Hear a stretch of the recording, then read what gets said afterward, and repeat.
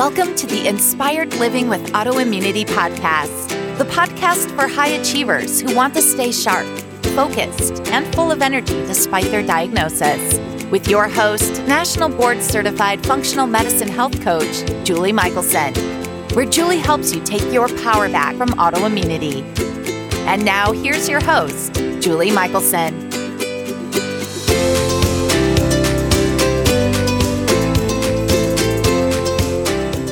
Welcome back to the Inspired Living with Autoimmunity podcast. I'm your host, Julie Michelson. And in today's episode, we're joined by Cara Jefferson, and we're talking about the gut-brain connection and the role that chronic stress plays in illness. Cara's healing journey is beyond inspiring and led her from working in the ER to functional medicine, where she empowers patients to have more control over their health. Cara shares how we can all bring mindfulness to our day-to-day in order to keep in touch with what our bodies need and have better lives all around. Cara, welcome to the podcast. Thank you. It's so nice to be here. So I am so excited for you to share with us today. And I love to have listeners get to know you a little bit. I know most of us don't decide when we're youngsters that this is where life is going to take us and how we're going to spend our time. So I would love for you to share a little bit of your journey with listeners and specifically, of course, what brought you to the functional medicine realm? So yeah, you're exactly right. I was a college student many years ago, and I thought that everything in my life was going great. And then I had some stomach pains like everybody else. You have a little bit of stomach pain, you have a little bit of diarrhea, you think you have a stomach bug, you move on, because that's what I was told that I actually had for 3 years. And then in my senior year of college, I started having worsening belly pain to the point that I didn't want to leave the room. I couldn't be far from the bathroom. I lost 10 pounds in less than a month, went to the doctor, and I was told I had a stomach virus. And I knew I didn't have a stomach virus, all of those symptoms, night sweats, all of it. And so I remember leaving that office feeling so fired up. I was angry, and I called my parents and I was like, I actually need to go see a gastroenterologist, because my major at the time was biology pre-med. And so I also knew that something was wrong. So I called the insurance company, and they gave me a big long list, and the wait to get into all of the gastroenterologists was like 3 to 6 months. And I just called and made appointments and canceled appointments until I found somebody who could take me ASAP. And I did. I found somebody who could take me. I had a colonoscopy, and I remember waking up and looking at my parents' faces and knowing something was immediately wrong.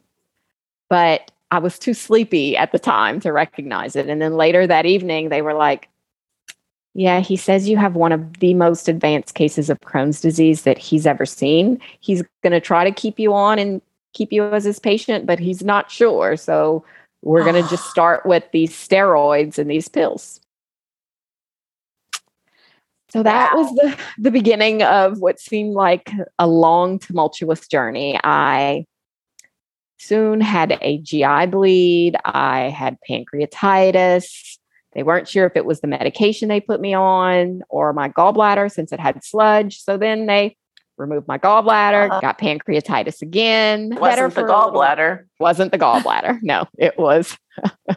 It was actually the medication. Was on a bunch of different medications, medication after medication, steroid after steroid, then moved up to the biologics. And the one thing that we determined is once I started the biologics, every 2 years, I was having surgery. My Crohn's disease, which is an autoimmune disease, which affects you anywhere from the mouth to the anus, it actually forms strictures. So imagine like your intestines being the size of this, but food is only passing through this pinpoint hole. So my strictures would get so inflamed that I had to have, first I had a hemicolectomy. And then I had a small bowel resection. Then I had a stricturoplasty and a small bowel resection. Then I had another small bowel resection. And throughout all of this, permanently broken digestion. So they told you. Yes, exactly. And so bowel obstructions, because now I have all these surgeries and all the surgeries form scar tissue or adhesions. Yep. And so then I kept getting bowel obstructions. So severe cramping, vomiting, like projectile vomiting. And so finally I remember going and he saw me in the hospital and he's like, you need to have another surgery. And I'm like, I'm not doing it. I actually had saw something somewhere about this lady who had fertility problems and adhesions, and she did this manipulative type of physical therapy. And so I said, I'm going to try that. And the surgeon was like, that's a bad idea. But my GI doc was like, you know what? Do it. You'll try it. And so that's what actually started my road to recovery. I did that. My mom is a Reiki master, yoga instructor, and hangs out with a bunch of alternative medicine friends. We put a little bit of essential oils in that mix, and I slowly found functional medicine, started employing some of those practices, and my Crohn's disease has been in remission. Wow. What an amazing. I knew you had a story. I didn't know it was that intense. And it's one of I have so many, but this isn't supposed to be what the whole interview, and it won't be what the whole interview is about, but I have so many questions. Listeners already know, my mission is that nobody is told they can't heal. And that if somebody's told they can't heal, they've already heard enough to know they shouldn't believe it. And obviously autoimmunity across the board, chronic illness in general, but autoimmunity across the board. But Crohn's and ulcerative colitis are like my pet peeve diagnoses. In that, and I'm really curious about your story. Most of the people I encounter, they're not told to change diet, or they're told to avoid things like vegetables because that's dangerous. Again, it's that same story that I was told with the RA, nothing you could do but take the steroids, take the biologics. It's your only hope. And it's maybe, I don't have either one of those diagnoses, never did, but I have a son with celiac who projectile vomited his first 4 years of life and was super medicated for that and saw the quote unquote top specialists at the universities, and nobody ever said, what are you eating when I was nursing, or what is he eating when he was, it just, and now in hindsight, I'm like, okay, we all know all of it. And we're going to talk about this today. The gut is related to all of it. But when you have something like Crohn's symptoms, the fact that food is like the last thing they think about just literally blows my mind. It blows my mind. So it blows my mind too. Like, as I go back and I look back at what happened, it wasn't probably until 10 years into my journey that they actually had me sit down. I think I sat with both a dietitian and a nutritionist on 2 different occasions, but that was way later. Their main message in the beginning was, I understand that your desire was to go to medical school, but you actually can't because the stress is going to kill you. Crohn's disease is something that you will have to live with for the rest of your life. There is no cure. You will be on medication forever and ever.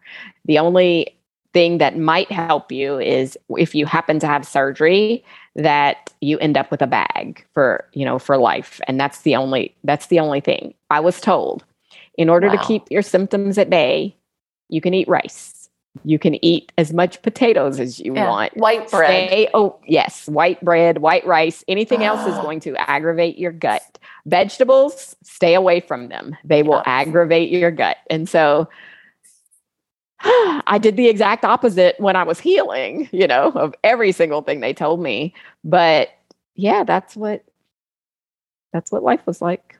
Well, and this is exactly why we do this, right? Because again, nobody needs to take that as truth. And see, it took me, so good for you. You got angry right away. It took me years to realize, like, wait a minute, maybe they're wrong.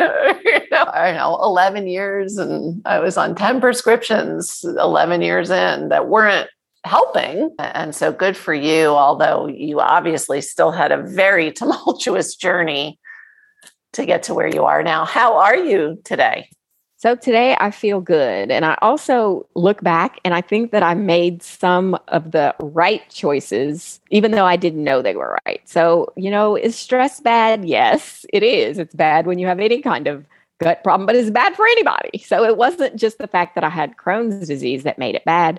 But I think back right now, especially every single time I was in pain and I had to go to the emergency department, or I went and I saw they were like, do you need a prescription for some pain medicines? And I never did. I have a pretty high pain tolerance. Mm-hmm. And so I never became addicted to any pain medicines or anything like that. But I could see how somebody in my very same shoes, how easy it would be because you're just suffering all the time. Yeah.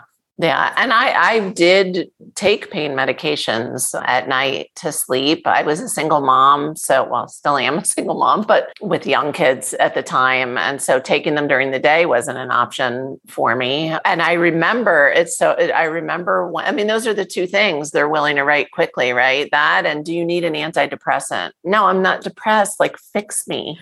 I'm not, but I remember when I was making changes and they were starting to work. And I went to the rheumatologist and I said, and he said, do you need a new prescription for painkillers? And I said, no. And he said, well, why not? And I said, well, I don't take them anymore. And he looked at me and he goes, wow. Almost all my patients just need more and more, higher doses. Nobody ever takes themselves off. And I remember thinking, I didn't say it because I was raised well, well, don't you think something's wrong with that model? Why Absolutely. Is that the only thing you expect is to have to write, so thank God. I'm so grateful that yes, I was using them, but I wasn't addicted and didn't become addicted. And I can just see how, it could totally become a crutch and it's not the patient's fault. Like it just is just part of, they give them out like Pez candy. Yeah, I know, guilty. I've worked emergency medicine for practically my whole nurse practitioner career, so I understand. Well, and so you understand kind of the behind the scenes too. Part of it is, if especially in an ER, because I went through this. This made me. I don't even remember where I was in my journey, but I still had pain medication. I was starting to do better. I was riding my horse again. I had fractured my back and ended up in the ER. Gave them my full history, gave them all 11 medications or 10 medications I was taking, including the painkillers. And they didn't find the fracture in that particular ER. Right. And I had that, knew something was really wrong. So luckily I had a great doctor and called her and said, they just sent me home, but they missed something. Something's really wrong. And so she called ahead and sent me to another ER. And of course, then I had a fracture and which made much more sense. But the one thing they were sure to do was call in a Percocet prescription. And I even said to them, I'm like, but I have a bottle of Vicodin at home. I don't need Percocet. This isn't about I'm not pain seeking, or medication seeking. But part of it is, I think, their feedback loop that, they can't send you home without good pain control. And that's, they're taught that's good medicine. Right. And when somebody's in acute pain, the goal is always, let's give you something to be more comfortable, because all the times I was in the emergency department, and at the time I used to apologize, and I actually didn't want my parents to bring me because I was like, not to that ER, because I knew all the people working there. And I always felt like, I'm so sorry that you have to deal with me. Yeah. Well, and that story, the apologetic, well-behaved young lady plays right into, you mentioned stress, right? And it is interesting to me that doctors told you even early on, like medical school's too stressful. So on some level, they do understand that there's a lifestyle connection. Yes. Right. But they never said what this is how you actually manage stress. This is how you decrease stress. It was, you can't go to medical school because it's going to kill you. And so for me, I've always been very driven. So I was like, so what do you want me to do? Because I can't stay home. I recognize that for some people, things get really bad and debilitating enough that they feel like they don't have a choice. But for me, I knew that I still wanted to help people. So I did the other stressful thing, and I went to nursing school, the nurse practitioner school. And then I got so much better, so much less stressful. My goodness. So your story so accentuates, and again, it's not just Crohn's and UC, it's all of us. We have this connection with the gut.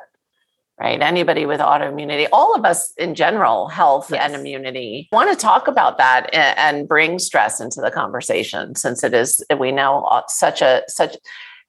always look at like chicken or egg, right? Mm-hmm. Like, so they, once you're diagnosed, they say, well, this is too stressful for you. Well, like, I wonder if that stress level led to the diagnosis to begin with. So, and I'm going to just throw it at you to start wherever you want with that really giant, multi-tentacled question. Yeah. And I think, so there's different kinds of stress. And I don't think that people really recognize that stress is not just one thing. But stress is usually defined as your body's response to any kind of demand. And so there's good stress, which is called eustress. So you preparing for your wedding, or you just got engaged and are putting together an engagement party, or your kid's birthday party. Those are examples of good stress because you know that in the end, you're generally going to have some kind of good outcome. The problem comes in when our body goes into distress, which is the bad stress, and it has a negative connotation, and you stay there for prolonged periods of time. So then it's no longer an acute event. It is something that is chronic. And so that's when you start getting all these little warning signs from your body. And so that's when those symptoms occur, right? Maybe it's a headache. Maybe it's belly pain. Like sometimes when things don't feel good, some people get that little sensation in their gut. So you automatically know, something's not right here. Those are all your body saying, hey, look at me. Something is going on. I need you to slow down. And so that's kind of how I tie stress in. The other part is, stress. A lot of people think your brain is completely separate from your gut. They're not. Your serotonin, 50% of your dopamine produced in your gut, over 90% of your serotonin produced in your gut. And so people think about those things as just dealing with the brain, but it's not just the brain. It's your full body health. And so the reason that you find that when people are stressed or they say they're anxious, they generally have some kind of gut component to it. That's why people who are chronically ill, Crohn's disease, ulcerative colitis, they want to give you the antidepressant. So I think exactly what you said. They know the medical community knows there's some relationship, just not quite sure how. And it's always easier to throw a pill. Well, and that's the training of the model it really is. And you worked in an ER, like, if I had an emergency, if I need surgery, like that's where I'm going, is to that Western system. It's great at acute care. I wanted to circle back, and because I know you see this and I see it. And for those listeners that are like, oh, they're talking about stress again. I don't feel stressed out. We don't necessarily, you talked about the signals that we get. We always get the signals, but often we've become disconnected from them and we don't hear it. So for everybody listening, you guys have heard me say this before, you don't have to feel stressed out to have chronic stress. be affecting your health. And you did such a beautiful job, giving us examples of both the eustress and the distress. And just know, like, in today's world, it doesn't have to be one stress that's there chronically. We have countless little stressors that rotate and compile and add up. And that creates that kind of chronic stress issue. And that's why sometimes we'll support, clients with, gut stuff, real significant gut stuff and I know stress is a player and we're working on stress management, and they'll support with some neurotransmitter support. And they're like, but wait, why am I on that supplement? And I'm like, well, all that stuff's made in your gut, or a lot of it is. And again, chicken or egg, it's like, which imbalance came. And so somebody doesn't have to have chronic diarrhea or constipation. And we just were talking about somebody who came into the clinic last week, and people here, I say, are you constipated, or how's your gut? And people say, oh, fine. Mm-hmm. I'm like, well, tell me more. Yes. Tell me more about that. How often are you moving your bowels? And what is it, Lynn? We don't have to get too into all of it here, but I'll just offer this. What is normal for you may not be optimal. So just because you've had diarrhea since childhood doesn't mean that's how it should be. And if you're only pooping once a week and you think that's fine, no bueno. Yeah, it's not. And people think that I think it's that for most people, stress is mostly a mental thing. But even when you're sick, even when you have a cold, your body is under stress, right? It's still under that physical stress. There's also the emotional stress. If you undergo any kind of traumatic event, the death of a loved one, even loss of a job, there's so many examples that I can give, but every single thing factors in, and we are not one-dimensional. Like, we experience life on all these different levels, and all of that combined makes us who we are. But just because we're not thinking about it, just because, like, I could have something going on in my life right now and I'm smiling and I'm talking and everything is fine, it doesn't mean that I don't have all of this stuff in the back of my head that the minute I stop is not going to come right back up. Or I know I need to cry, but I'm holding it all in because I don't want people to see my emotions. Over time, holding stuff in is really detrimental to your health. And that's like that chronic stress. Because normally, if you have an acute stress event, your body is able to take that and within 90 minutes, turn that around, generally, assuming you're sleeping well too. But when you're not, it's over and over. Your system is hit. And so like, imagine standing up, marching, and every single time some stressful event hits you, you go down, you go down, you go down. And so then you're not upright anymore, right? You're kind of beaten and worn down. And that's what stress does to you. That is very, very well said. And again, you mentioned it right in the beginning, but I'm going to circle back. Stress, people hear stress, and because we talk about chronic stress and illness, or stress and health, they think, oh, stress is bad. No, stress isn't bad. We need stress. Mm-hmm. Exercise is stress, right? You build muscles by stressing them so they can repair. So it's not the stress, it's how we manage it or don't. And so I want to talk about that, because I always joke, we don't have the podcast just to be Debbie Downers and sound hopeless. That's the opposite of the cause, right? So you're really here to share with us what we can do about it, or what we should be doing about it, or what we might do about it. And so if you and I can get everybody to believe us that they all are experiencing chronic stress to some degree, where do we start? What are some things we can be doing? So one of the most important things I think that we need to realize is that our life, especially here in America, but I venture to say all over the world, has become one of convenience. And so we are rushing, which means that we are putting our autonomic nervous system, it is having to choose between your sympathetic nervous system state, which is your fight or flight, versus your parasympathetic nervous system state, which is rest and digest, which is where we want to optimally be. And so in order to get yourself and get that stress level down, we actually need to be more mindful. And I know people are probably listening to this and they'll say, oh, here we go at that mindfulness. The eyes just rolled. Yep.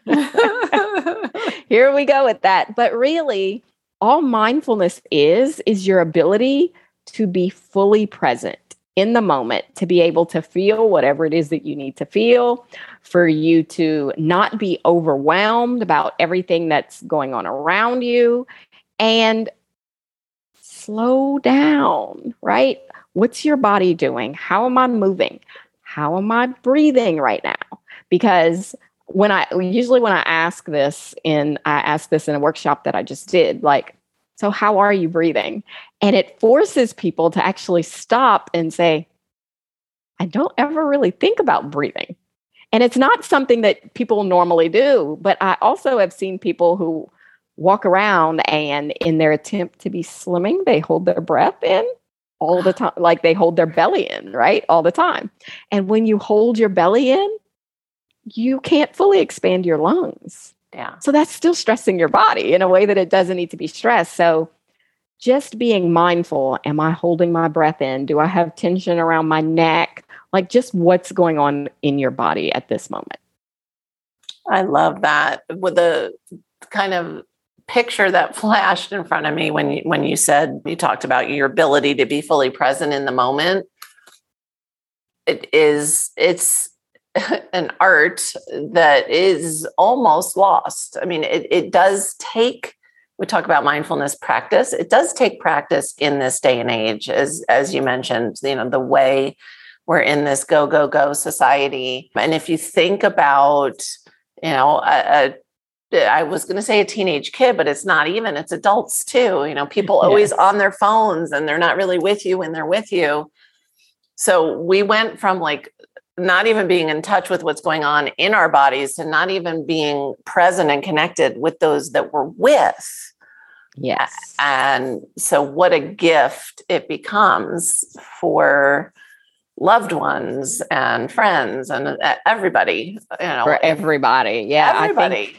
I'm guilty. So even though we practice this stuff, it still takes conscious effort. And the one thing that I try to tell my clients is that there's no such thing as a quick fix, right? Yeah. Even when you think you're doing something that's a quick fix, like taking a pill, over time, there are consequences to that. So right. Being mindful is a practice just like anything else. All of a sudden, you didn't just get good at your job today. It took you doing it over and over and over. And that's what mindfulness is. It's the same thing with breath work, because I like to think of breath work a lot with mindfulness, but breathing helps to, especially breath work, it helps to regulate your autonomic nervous system. And so then it helps you become more resilient so that you just don't fall apart at any time of stress. You can actually just pause, because I was at something and the 3 words were pause, breathe, reflect. And so if you can do that and just pause and really be conscious, for most people, it's taking a big deep breath and letting it out. Some people do the box breathing technique where they inhale for 4, pause up at the top for 4, exhale for 4, and start the whole process all over again. Whatever you need to do, breathing can really help you get in that way. It's one of my absolute favorite hacks, if you will. It's not really a hack. It's an essential tool. But what I love about breathing, I always tell people, nobody knows when you're doing it. So once you build the practice and that is a tool that you can use as a go-to, oh my gosh, the power in, somebody's trying to push your buttons. You can be breathing and it's just not going to get you to that spot where it could have.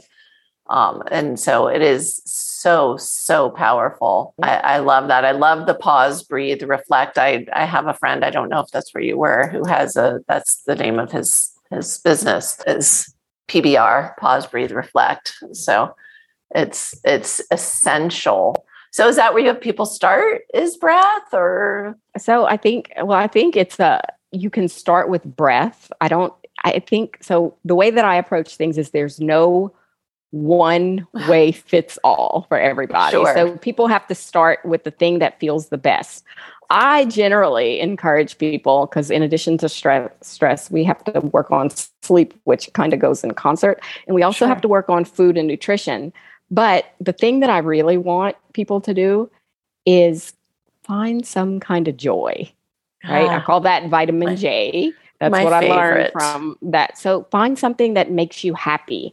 And so whether that's putting on music because you like music, or maybe you're one of these people who likes to dance, get up and dance and shake it like nobody's watching, right? Laugh. Comedy helps a lot of people. So whatever that strategy is for you, find something. And when you're feeling stressed, just make sure that you have these moments like that interspersed throughout your day, so that it's not, oh my gosh, I have this to do, and you're not having any fun at all. Just those little moments of fun are actually the thing that actually got me out of my head when I was going through this. And I encourage it for everybody. They are so, so powerful. And I love that you hit on how individualized it really does need to be. Just like diet and other lifestyle areas, people say to me all the time, just tell me what to eat. What do you eat? I'll eat what you eat. I'm like, oh, but you're not in my body. It's the same. I joke, one of my absolute favorite stress relievers is time with my horses. And I joke because, some people might not find that stress relieving to be with a 1,200-pound animal that lives in a fight or flight response all the time. But for me, that's like my zen, my bliss. I love it. And so it really does. It is individual. And some of it, obviously, that's a bigger activity, although they're here at home, so I can run out. But whether it's, and the laughter and the joy, I am sure you see what I see. It breaks my heart. I'll ask people, what brings you joy? And so often they don't have an answer that's quick. And so often, and especially anybody who's been experiencing chronic illness for some time, that is one of the things we do tend to lose touch with. So I love that you mentioned that, because it's essential. It's not, we think of joy as like a bonus. It's not a bonus. It's essential for our health. It is. It's essential for our health. And you made me think about overall pet therapy. So for you, it's horses. For somebody else, it might be dogs or their cat, whatever it is. And I have 4 dogs who so far have been quiet today, but pet therapy is real, but other people have other activities. So I'll also share that one of the other things that I think is when I say finding joy in some of the little things that we do every day, sometimes it's a game. Like I used to try to play this game with myself. Like, okay, I know today is a really bad day, but what's the one thing that I can be thankful for? Mm-hmm. And so if I can find one thing to be grateful for, the more you find one thing, the more you realize how many things you can still be grateful for, even in your darkest moments, right? Absolutely. So like I still have eyes that can see. I still have feet that can walk. So those little things. And that's exactly what I tell people, if you're having one of those days because for me, having a gratitude practice, keeping a gratitude journal is such a powerful tool. And like the breathing, it doesn't take an hour. It can be, like you said, one thing. I say 3, but 1 is a great place to start. And I say, if you're having one of those days, we all know what those days feel like for us. Start with your body. What is working in your body? Like you said, I can see, or I can hold the pen, whatever it is. And it does tend to snowball. And I'll add, because I've had so many clients kind of look at me like, you don't think I'm a grateful human? No, it has nothing to do with being a grateful human. Like the mindfulness, it's a practice. Yes. And it's a practice that creates new neural pathways in your brain, and you get to grow and bring in that wellness and like you said, then you see stuff everywhere. Like you can't get away from it. It's fantastic. Yeah, you can't. It starts to make you more positive. And when you're more positive, you're less stressed. You may be able to prioritize and organize yourself just a little bit better. And you can also realize, like, you know what? I can stay away from people who are toxic, because toxic people are a huge source of stress for most people. And a lot of people just kind of deal with it, but you don't have to. The other thing that you said, that taking things a little bit at a time. I remember people used to tell me things like, oh, just take it day by day. Actually, I didn't take it day by day. I realized that if I looked at it as taking it day by day, who knows what's going to happen in that day. So I actually started saying, okay, what can I do in the next minute? Yep. And then it became 5 minutes. And then it was, and so incrementally, it might be different on different days. It might be today, what can I do this hour?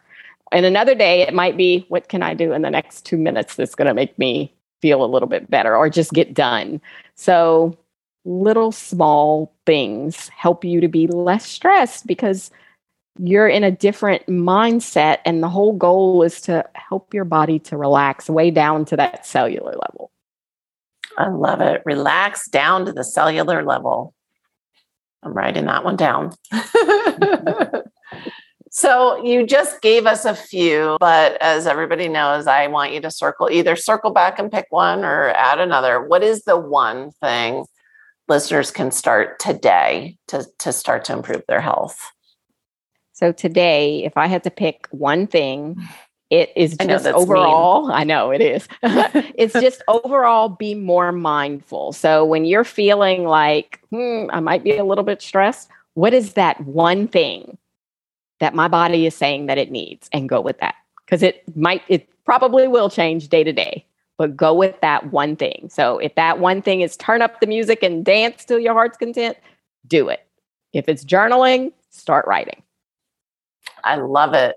And that's where it's individualized. So you guys find your one thing today, which may be different than tomorrow's. I'll have all the links for people to find you in the show notes, but I am somebody who loves to listen to podcasts when I'm on the go. And so for those that are listening and not looking, where's the best place for listeners to find you? So the best place for them to find me is actually on my website, which is kahwellness.com. They can shoot me over a message or on Instagram in the DMs, because I check that pretty regularly. And that's at Cara J. Love it. Cara, thank you so much. You have given us amazing gold today. Listeners have gotten so much value out of this, and we have really enjoyed having you here. Thank you. I enjoyed being here. This is like my thing. So I thank you for having me. Absolutely. For everyone listening, remember you can get the show notes and transcripts by visiting inspiredliving.show. I hope you had a great time and enjoyed this episode as much as I did. I will see you all next week. Thank you for listening to Julie Michelson's Inspired Living with Autoimmunity. Did you enjoy this episode? Please like, share, and subscribe wherever you listen to podcasts. If you'd like to get a transcript of this and every other episode, just head on over to inspiredliving.show or click on the link in this episode's description. There, you can also find everything we discussed in this episode, including links and information about our guest. You can even send in your questions to be answered by Julie in a future episode. That's inspiredliving.show. Until next time, this is Julie Michelson's Inspired Living with Autoimmunity podcast, helping you take your power back.